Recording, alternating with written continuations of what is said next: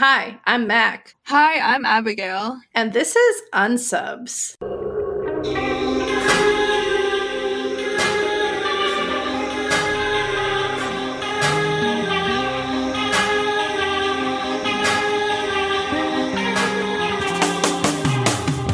This is the podcast where we recap, rate, and review all 324 episodes of Criminal Minds. And today on the show, we have a little bit of a treat for you guys. And by treat, we don't mean a disorganized killer, as we discussed previously. By a treat, we mean we have our first ever guest. So, Jen, do you want to introduce yourself? Oh, sure. Hello, everyone. You may or may not know who I am if you're on Instagram. I am wheelsup.cm. You can go ahead and follow me. I'm here for shameless, not above shameless plugs.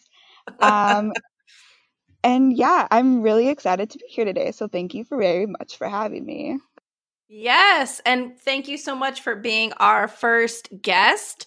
We figured that 324 episodes of just Abby and I, like, who really wants to listen to just us for that long? I mean, I think we're pretty funny. Yeah, but, you know. But variety is the spice of life. Oh, for sure. Yeah, absolutely. I wanted to do something a little different this episode, so I didn't write the recap. Wait, Abigail. In my head, I was like, we're doing a little bit of like a record scratch, like reverse. Like, wait, what is it in like the what is it? Not the cha-cha slide, like reverse. I have a fun fact about the cha-cha slide that you guys are not going to believe. Oh, I now have one too. Okay, go on and then I can do Okay, mine. wait, but first we have to explain what this is all about. So Abigail is in charge. This is Abigail. I think that every time we have a guest, Abigail should be in charge. So Abigail wrote the recap. I just like watched casually and it felt wrong. I was sitting there like, shouldn't I be like taking more notes? I took some notes, but Abigail wrote the recap and then Jen actually did a little bit of a deep dive for us. So that's really awesome. And before we get started, we wanted to share fun facts of the day. So my fun fact about the cha-cha slide is that when I was in 4th grade, our school had like a school circus, and I did, okay, by school circus, I mean like, you know, like juggling, dancing, and the kids that like really were talented, we were on stilts and I had to do the cha-cha slide on stilts. Oh my god. Oh my god. I forgot that I had to do it and I know every word of that song. We had like a little dance. Oh my gosh. Can you imagine? How old are you when you're in 4th grade? Was I like, gosh, 10? Younger on stilts, and not like baby stilts, like actual stilts. That's unbelievable. So funny. Yeah, so basically I'm an expert stilter, just in case you needed to know. That's so much fun. See, my cha-cha slide fun fact is like, so I was homeschooled because, good God, but because of that, I went to like 7 different proms because, like, yeah, and like I say that without context, and everyone's like, "Oh, so you were hot in high school?" And I'm like, debatable. But the truth for that is. The truth for that is that like you were able to go to prom like once you got in high school, like you didn't have to be a senior to do it. For me. And so because I was a part of so many different like organizations, they'd be like, we're doing a prom. So there were some years where I went to 3 proms like one spring. It was so much fun. But because of that, the music selections were wild because some of these were like Mormon proms and some of these were like really, really like conservative and other ones were like, woo, whatever. So I could guarantee though that at every single prom they would play Cha-Cha Slide And then the other song that they would always play, without a doubt, was Cotton Eye Joe. Oh, Yes. And I'm just is that song racist in retrospect? I'm pretty sure it is. I have no idea, but I feel like that song was racist. Okay, Jen. So unfortunately, I do not have a Cha-Cha Slide story. I know, tragic, but I do know the song. But my fun fact is that I was actually accidentally almost in a Netflix film. Oh my gosh, that's so cool. Yes. So, my best friend and I took a little trip last winter to the UK and Ireland. And when we were in Edinburgh in Scotland, they were shooting a movie, The Princess Switch. Oh my god. Yeah. the second one. So obviously I didn't really know about it, which is kind of embarrassing because like High School Musical was my life growing up, but like Vanessa Hudgens stars in it. And so we were just like, they had like a little Christmas tree farm kind of thing set up behind St. Giles, which is like the big church in Edinburgh. I don't know if you've ever been there, but it's absolutely gorgeous. And it's just all area around it is just like free sidewalk walkway. So my friend and I were just walking, and they didn't really have anything blocked off, so we were just walking right past it, and we were like, oh my what gosh. is this? And I mean, there were like cameras around, but like nothing really exciting was going on. But when we went back later in the day, when they were tearing down the scene, we went back for like, they have like free walking tours. So we were there at night, and they were tearing down the scene, and they were like, oh yeah, we were shooting a Netflix movie with Vanessa Hudgens earlier today. And I was like, oh my gosh, we were almost in a Netflix movie. So yeah, that's my little exciting fun fact. That's great. I love The Princess Switch. I still haven't seen it. Yeah, they're fun. I mean, they're like, you know, just yeah, they're silly. They're silly. They're fun. But that's so cool. First, a disclaimer. We are not in any way associated with the television show Criminal Minds. Before we get started on the episode, let's review our rating criteria. So, the first one, we're going to look at the criminal/serial killers, or in this case, I'm guessing a little bit of both Sarah Jean and Jacob Dawes. So we'll have ratings for character development and character arcs, which there's definitely a lot of that in this episode.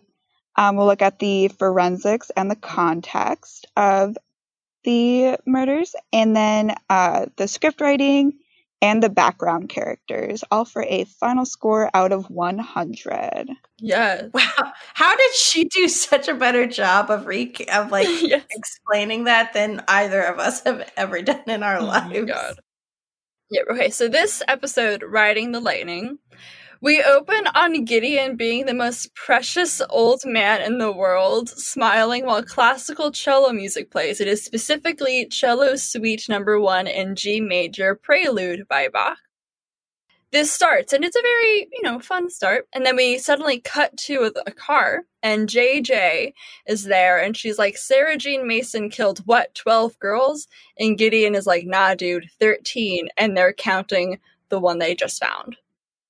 The BAU is driving to Central Florida to visit this serial killer couple who are both on death row for having brutally murdered 13 girls. All of them were teenagers. All of them had blonde hair. Garcia is with them for some reason, and she is very displeased about this because she also has blonde hair.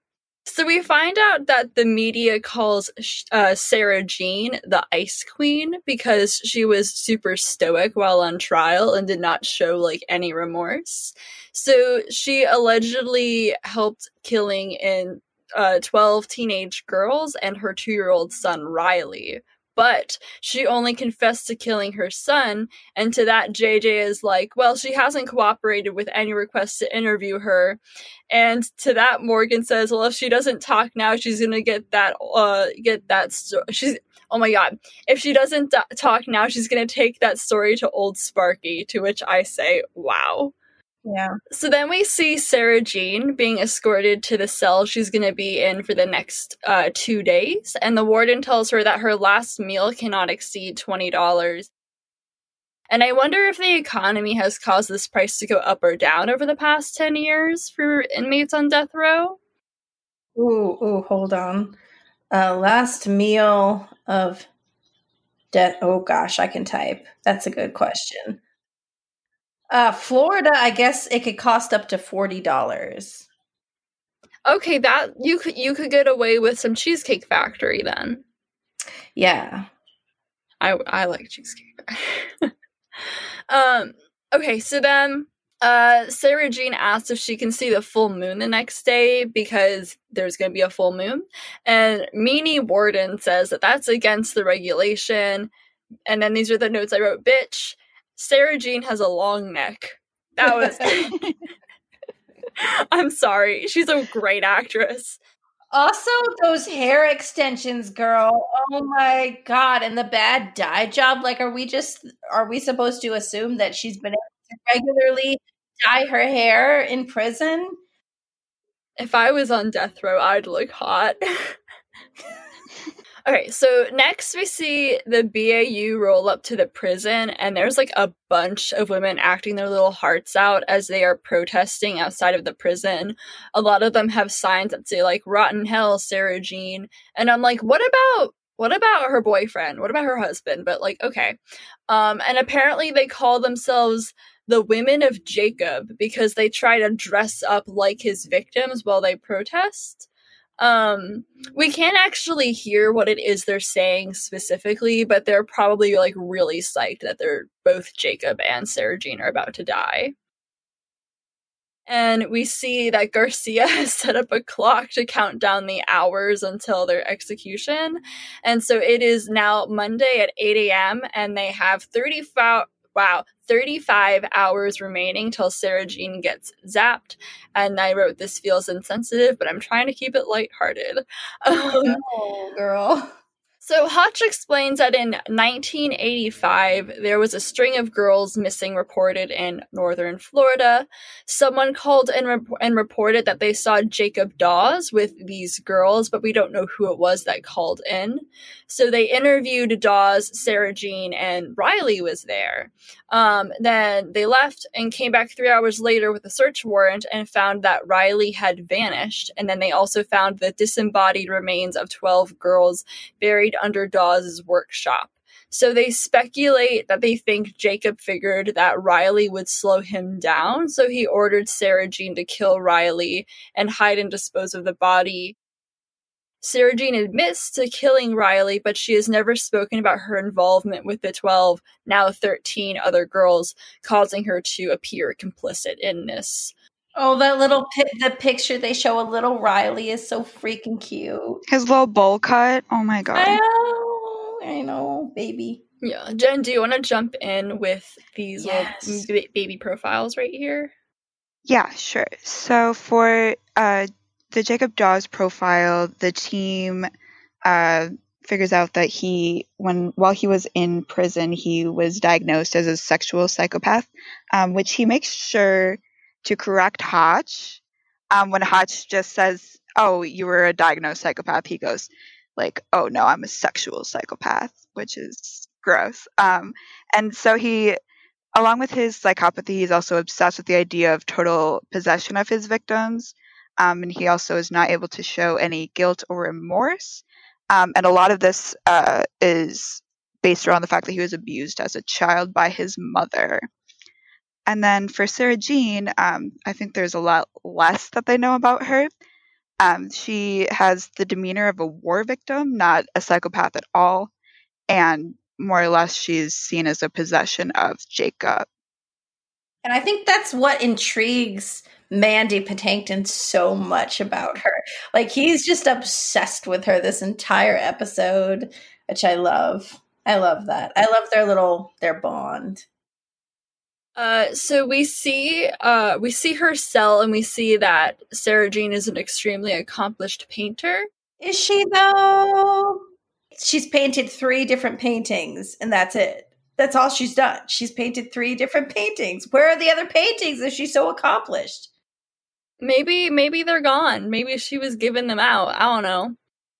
And she draws some roses, and Gideon's like, oh, man, it must have another meaning. Yeah, Gideon is like, oh, 13 roses. And then it's like a river, and he's like, positive flowing energy. And it's like, what? It's just a river, dude. Yeah. Gideon was like, I took some art theory classes in college.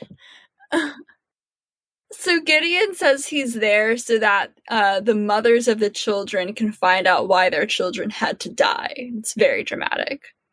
But this moment is interrupted as Jacob is being moved, and they see one another in the halls between the bars, and he yells out to her and calls her baby cakes, and it's really gross, and he thinks it's a beautiful thing what they've done and that they're dying. And so then she turns to Gideon without missing a beat and says, you designed this to happen. Did you learn anything? Anytime Jacob says anything, he puts his hands up like next to his mouth to like yell to her. He's like, Sarah Jean with his hands. It's like, oh my God, dude. He's so dramatic. It's so ugh. So Hotch starts interviewing Jacob Dawes, and Dawes wants to play poker. Dawes asks Hotch if he ever smiles, and I think that's a really valid question, to be honest. Dawes gets Hotch to pick a card, and then we cut back to Sarah Jean, and she says that she saw, quote, freedom in Jacob. We go back into a little bit of tiny bit of profiling. We've already covered most of this, but like Jacob being an only child, which means to fulfill his fantasy, he most likely was alone while he was doing the killing, which is again why they believe Sarah Jean's innocent, and they believe that Sarah Jean was the one who called the police on Jacob. Hotch and JJ go to interview Dawes again. Dawes starts being creepy again, and JJ says, my friends call me JJ. He goes, well, hello, JJ, and she goes, you're not my friend, you can call me Jennifer. We cut again back to Sarah Jean and Gideon, and she says that Gideon has a lovely smile. I agree. Gideon has the warden bring all of her paintings from her cell into the interview and starts analyzing all of the possible symbolism in the paintings. Oh, yeah, he bird watches. He likes classical music. He's going to do a deep dive analysis of your crappy paintings that you spent 15 years painting these 3 paintings. I'm sorry. I can't. I will say that the one of the kid in the field is nice. But excuse me, the river is not that good looking. The flowers are okay, but I'm just not impressed. Gideon asks Sarah Jean why she confessed to killing her son. She asks Gideon if he has any kids and if he carries any pictures of his kids. Gideon asks Sarah Jean how old her son would have been, etc. Sarah Jean asks Gideon if the strain of his work affects his marriage, which is kind of a personal question, but like, go off, sad eyes. Gideon says he's not married, and she's like, but you were, though. And he asks why she's still protecting Jacob, and she's like, did you divorce because of putting people like me away again? And again, girl, this is personal, but like, I guess you're gonna die soon, so. So Gideon says that he thinks she's innocent, and she's like, it's our children who suffer for our sins, isn't it? And Gideon talks about how his son is 25, and he has a picture of him in his office. So then Sarah Jean asks why he doesn't carry a photo of his son with him to protect him, and how you have to leave them somewhere safe, somewhere clean. And then Gideon asks if killing her son was protecting him and where he is buried. And Sarah Jean only responds by saying he is somewhere safe. And Sarah Jean tells him to leave since she literally has 5 hours left alive. Gideon and Goobs research the Hebrew Bible, because symbolism in her paintings. They realize that her son is not actually dead as hell and that he was probably sent somewhere else because she wanted to keep him alive and keep him safe, which means that she is innocent. So they only have 2 hours left, so they go ham. And this is like me in the library before a final doing like the absolute most research. It's very relatable. And Gideon realizes that her answers are probably in her cell. Gideon begs for 5 minutes in her cell, and the warden continues to be a bitch. But then he is really nice and allows Sarah Jean to go outside and see the moon. And, like, not gonna lie, this is really moving. It makes me emotional. Like, she gets so happy to see the moon.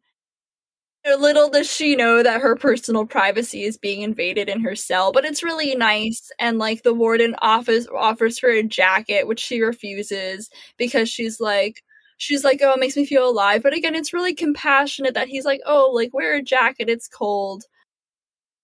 So then Sarah Jean asks about the warden's sons, and again, this makes me emotional. And she talks about the man and the moon, and she's like, have you told your sons about the man and the moon? I would tell Riley that no matter where we are, if we look up, it's the same man and the moon looking at both of us. And I was like, that's really sweet. So then Gideon is doing some sneaky shit in her cell. Finds a newspaper clipping that's like taped to the back of one of her paintings, and it's a clipping of a young man playing with a cello.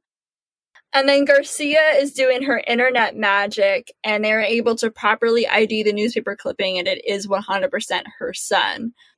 Oh my god, they named him Byron. Byron! Can you imagine? I can't. No. And then we see McBald Dawes being moved to the execution chamber, and he is like so enthusiastic about it. Sarah Jean, I'll be waiting for you. And they're like, do you want to make peace with God, Jacob? And he's like, I made my peace 18 times. Dawes insists on walking himself down to like the execution chamber. He doesn't need to be manhandled. And as he walks down, and so he walks down there, and now we know for sure that he killed 4 more girls than we knew of before. And then Dawes is in the execution chamber, and my god, the outfit he was wearing is so bad. It's so ugly. Oh my goodness. Girl, he's about to be murdered. Yeah, and if I was going to be executed, I would wear something better than that. Okay, this is what I'm curious about. Why are there so many people watching? Probably the parents of the murdered girls. Ugh, I don't want to watch someone die. Like, I don't know. And so they're like, do you have any last words? And he's like, yeah, bring it on, which are his last words. And I was like, oh my god. Yes.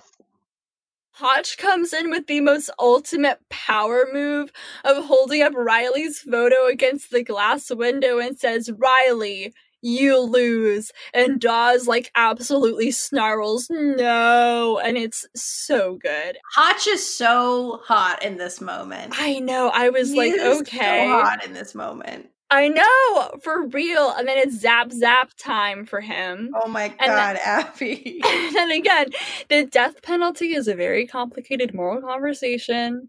And I have many thoughts on it, but this scene is so dramatic and so good. And now Sarah Jean is also an egghead and bald.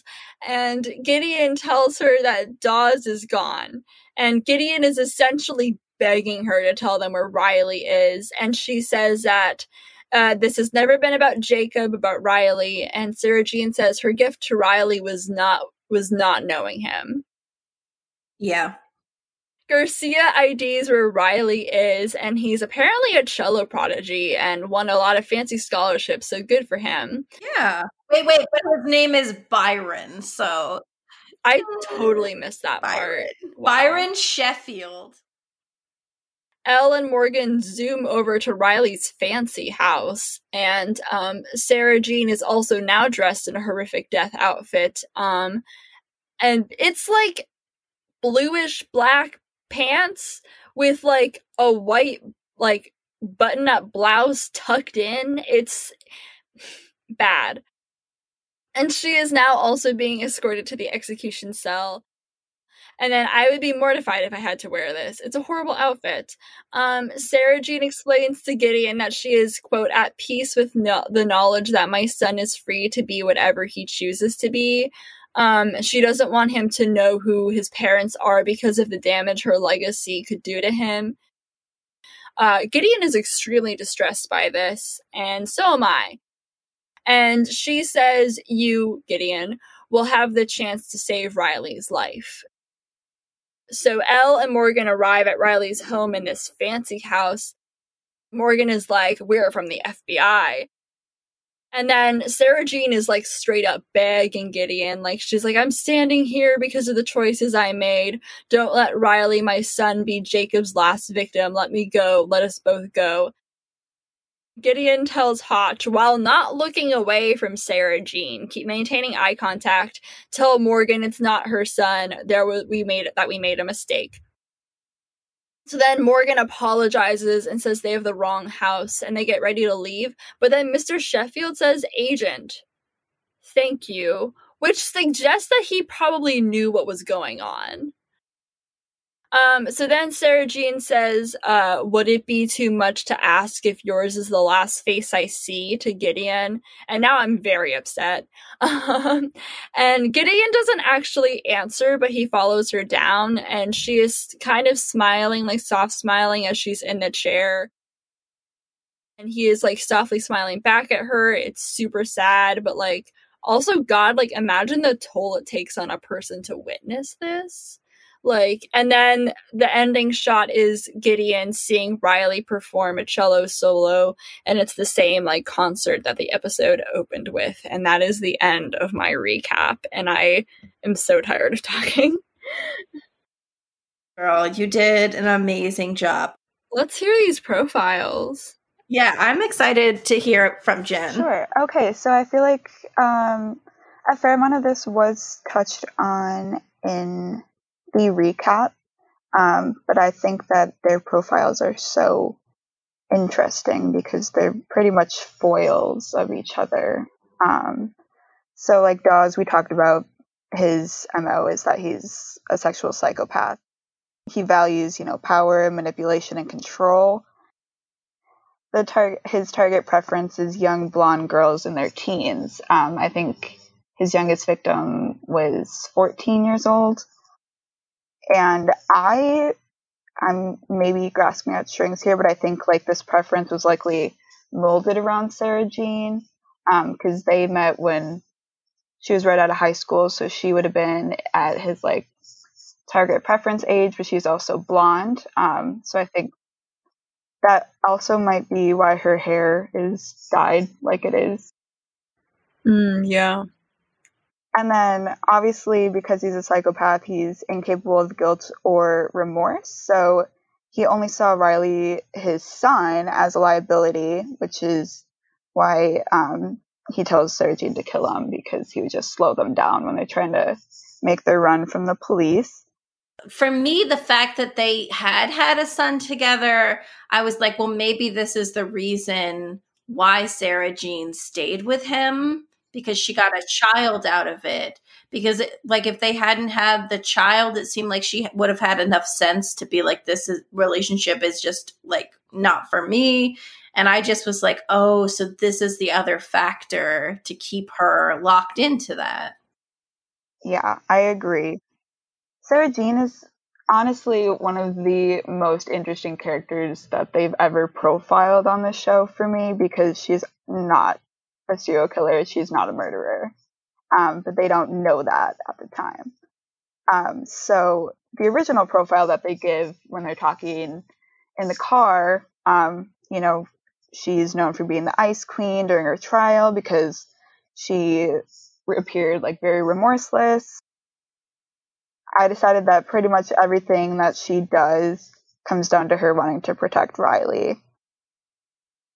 So I think even though she did possibly know a little bit what was going on, I think there's a part where Reed says, like, knowing that he was taking these girls is like a far throw from knowing that he was killing them. And that's pretty true. So then when Gideon like tells Sarah Jean that he believes that she's innocent, she still feels so guilty and driven by her vow to protect her son that she just continuously denies like being an innocent person, which I think is so interesting because she, even though she's probably like she's innocent in the eyes of the law, she really isn't innocent. Like she is guilty of feeling that way. Yeah. Yeah.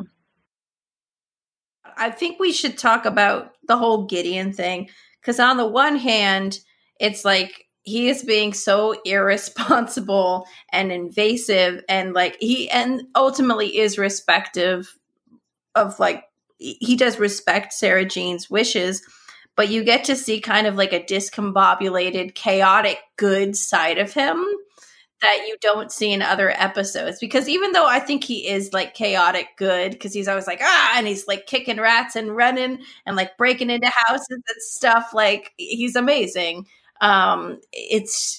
He's really like just locked in on this point and won't let it go for whatever reason. I agree.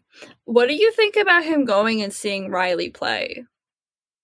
I don't know. I felt like he did that for her, even though she probably would have been like, what the fuck? Yeah, I think so too. I also like how much, you know, she like questions him about her. I mean, how much she questions him about his sons as well. So, and again, I haven't seen the rest of the show, so I don't know if that's something that gets explored more. I feel like it has to. I mean, I definitely agree. I do think it's very in character for Gideon to have gone to listen to Riley. He obviously, this job, like, pretty much has become his personality in that he keeps, you know, like, a book of all the people that he's saved, and, like, those are his family, and yet he does technically have a family, and we never hear about them, and so that was, like, a really big character development point, I would say, like in this episode for sure. It's such a touching and moving episode that you don't expect. Let's rate this episode. What do you guys think about the criminal / serial killer? So I'm gonna say for this episode we should have Sarah Jean as a background character, even though she's not really. And we should really like look at Jacob Dawes as the serial killer. I think he was great. Like, I thought it was really compelling, and I think the actor did a really phenomenal job. And we've never like really explored like a couple as murderers so far. Yeah, we definitely see so much of his personality that we don't see from other unsubs, and that is very interesting. He is like a little bit funny, and the way he like razzes Hotch for never smiling, and he tells a joke and Hotch doesn't laugh, and he's like, oh, come on, Hotch, like that was funny. And so like the personality aspect on top of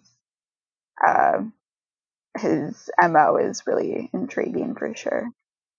It's also one of the episodes in which it's not the BAU like tracking down the unsub, so we get more screen time with him. That's so true. I didn't even think about that. Yeah, so we get to like already like, yeah, it's not as much like discovery profiling, but like actually profiling and being like, we need to know how to interact with him.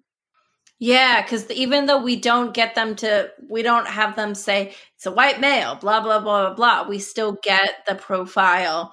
Yeah, that's a really good point. So I think that he should get a high score. Someone say a number, though.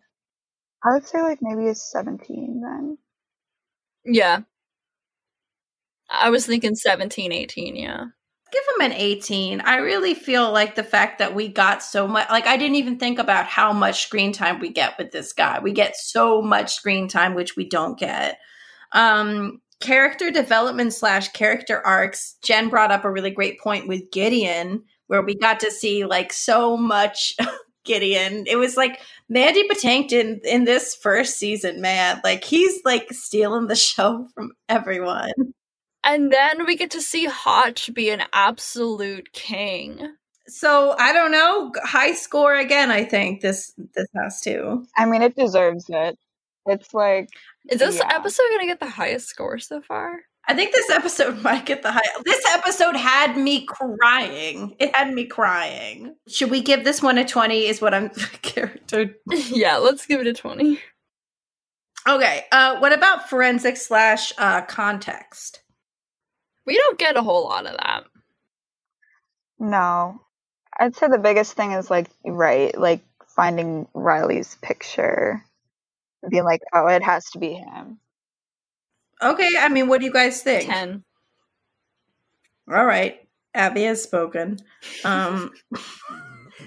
What about the script writing? Oh, it was great. That's why I like quoted so many lines like in my recap, because I just feel like the script writing was like good, and so many lines were so important and they like built upon each other. Yeah, yes. I think it was very good. I mean, it's not The Fox, but it was pretty good. Oh my god. 19. And then we're doing 20 for background characters. We're doing 20. All right, someone add it up. 87. Maybe we should give it some more points somewhere, though. What if we give it a couple more? What if we just get it to a 90? Okay, so do you want to give 13 for forensics and context? Yeah, okay. So we'll do a 13 for forensics and context. And now it's a 90.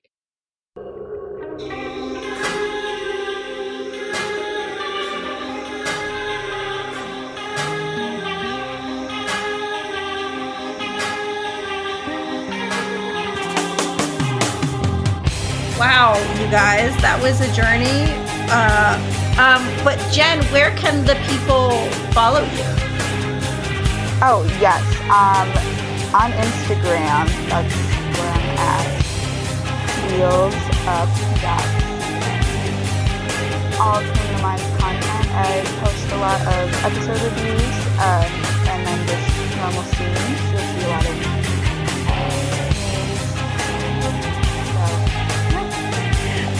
And you can follow us at Unsubs Podcast on all of the social media. And then you can also listen to my solo podcast that Matt has guested on a couple times called Between Stage and Screen. You can follow me on Instagram at Between Stage and Screen Podcast and listen to that at all of your favorite podcasting services as well. And then more from the radio network, so you can also find Shop the Blind as well, which is the sister podcast. Yes. Thank you, Jen, so much for coming on. Thank you for putting up with us. Oh my gosh, Jen, I feel like this was a lot. This was really fun. I've never done anything like this before, but I've always thought about it. So I'm like, let's do it.